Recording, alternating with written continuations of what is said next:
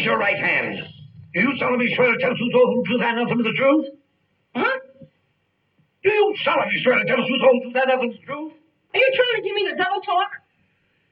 Do you solemnly swear to tell us the whole truth and nothing but the truth? Why don't you answer him? He's talking pig Latin. I don't know what he's saying. He's asking you if you swear. No, but I know all the words. Well, that was the great Curly Howard, and this is Frankly Speaking with Pastor Frank. Today we're going to look at Exodus chapter 20 and verse 7. It says, "Thou shalt not take the name of the Lord thy God in vain, for the Lord will not hold him guilty that takes his name in vain." Well, let's talk about the law. The law is, I guess you could break it down into three different parts. In the Old Testament law, you had ceremonial law, the sacrificial system, the feast, the priest, the office of the priest, the garments, the lamb. This is pretty much fulfilled in Christ. It all pointed to Christ. The lamb was the Lamb of God. The priest's office was talking about Christ. The sacrificial system pointed to Christ. And so that whole area of the law is fulfilled in Christ as far as it is to us. Then there was the civil law. Civil law dealt with things like domestic relations, sanitation, treatment of servants. We have our own type of civil law. Many originated in the Bible. Things like how fast you can go and things you can't do and can do. You get speeding tickets, things like that. That's a civil law. Then there's the moral law. The moral law is killing, stealing, adultery, coveting. Let me ask you, when did they go away? Today, I want to talk about the third commandment. Jesus said in Matthew chapter 22, verse 36, "Master," someone asked him, "which is the greatest commandment in the law?" Jesus said unto him, "You shall love the Lord your God with all your heart, with all your soul, and with all your mind. This is the first and great commandment. And the second is like unto it. You shall love your neighbor as yourself. On these two commandments hang all the law and the prophets." Well, did he do away with the law? Let me ask you, let's look where he quoted it from. In Deuteronomy chapter 6 and verse 4, "Hear, O Israel, the Lord our God is one Lord, and thou shalt love the Lord thy God with all thy heart, and with all thy soul, and with all thy might." Again, in Leviticus 19, "Thou shalt not hate your brother in your heart. Thou shalt not in any wise rebuke your neighbor, and not suffer sin upon him. Thou shalt not avenge, nor bear any grudge against the children of thy people. But thou shalt love thy neighbor as thyself. I am the Lord." This statement of Jesus doesn't do away with anything. Rather, it condenses it into its essence. All he does really is quotes a couple of Old Testament verses. He doesn't bring in anything new here. He quotes Deuteronomy 6 and 5, and he quotes Leviticus 19 and 18. Anyway, back to the third commandment. It all comes down to the meaning of vain. "Thou shalt not take the name of the Lord thy God in vain." And so what does vain mean? Well, there's a few different meanings. One is false swearing. In Leviticus 19 and 12 says, "Thou shalt not swear by my name falsely, neither shall you profane the name of thy God. I am the Lord." False swearing is what Jesus referred to in Matthew chapter 5, verse 33. Again, you've heard that it's been said, "Thou shalt not forswear thyself." He's quoting from Leviticus 19 when he says this.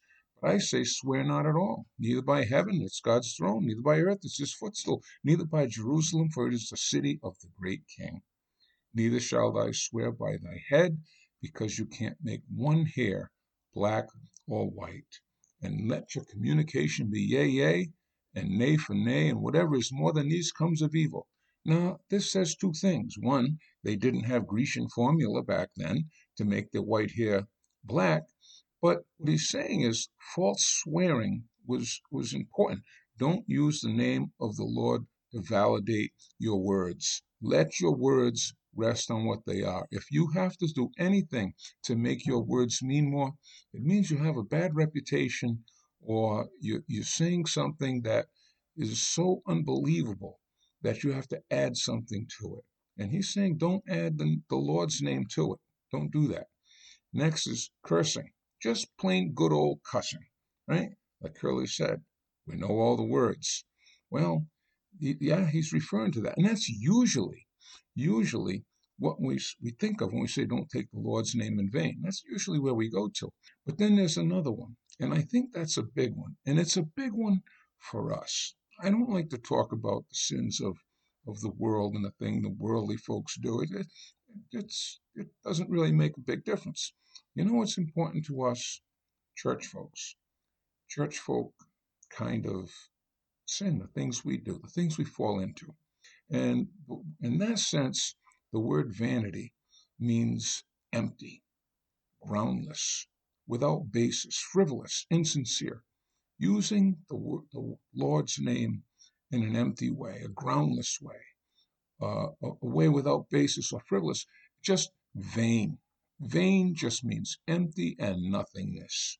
And to use God's name that way, oh God, oh geez Louise, oh good God Almighty. Or how about oh Jesus, Mary, and Joseph?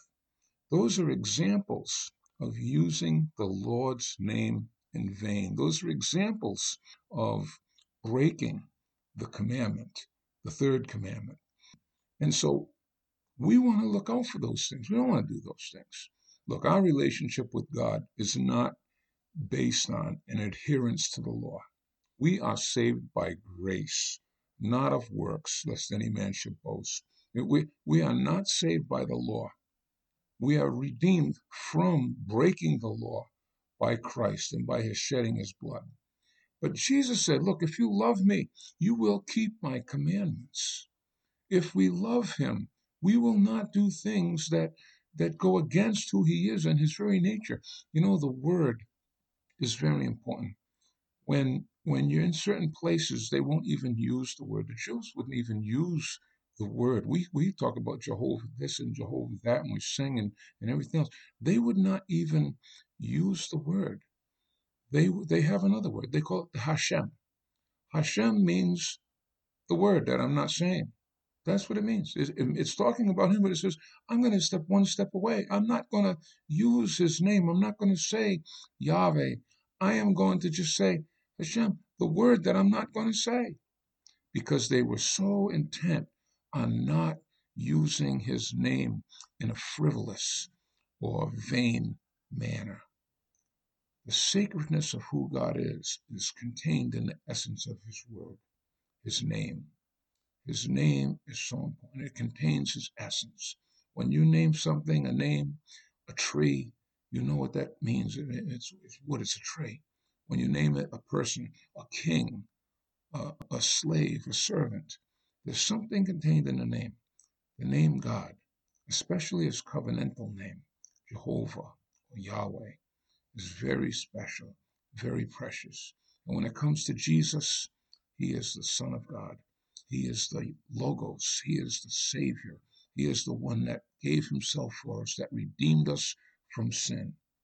I think it's worth thinking about and taking time to ponder on, how do I use his name?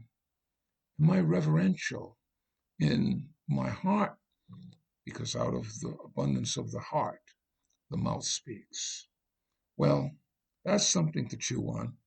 And we'll see you back next time, dearly beloved.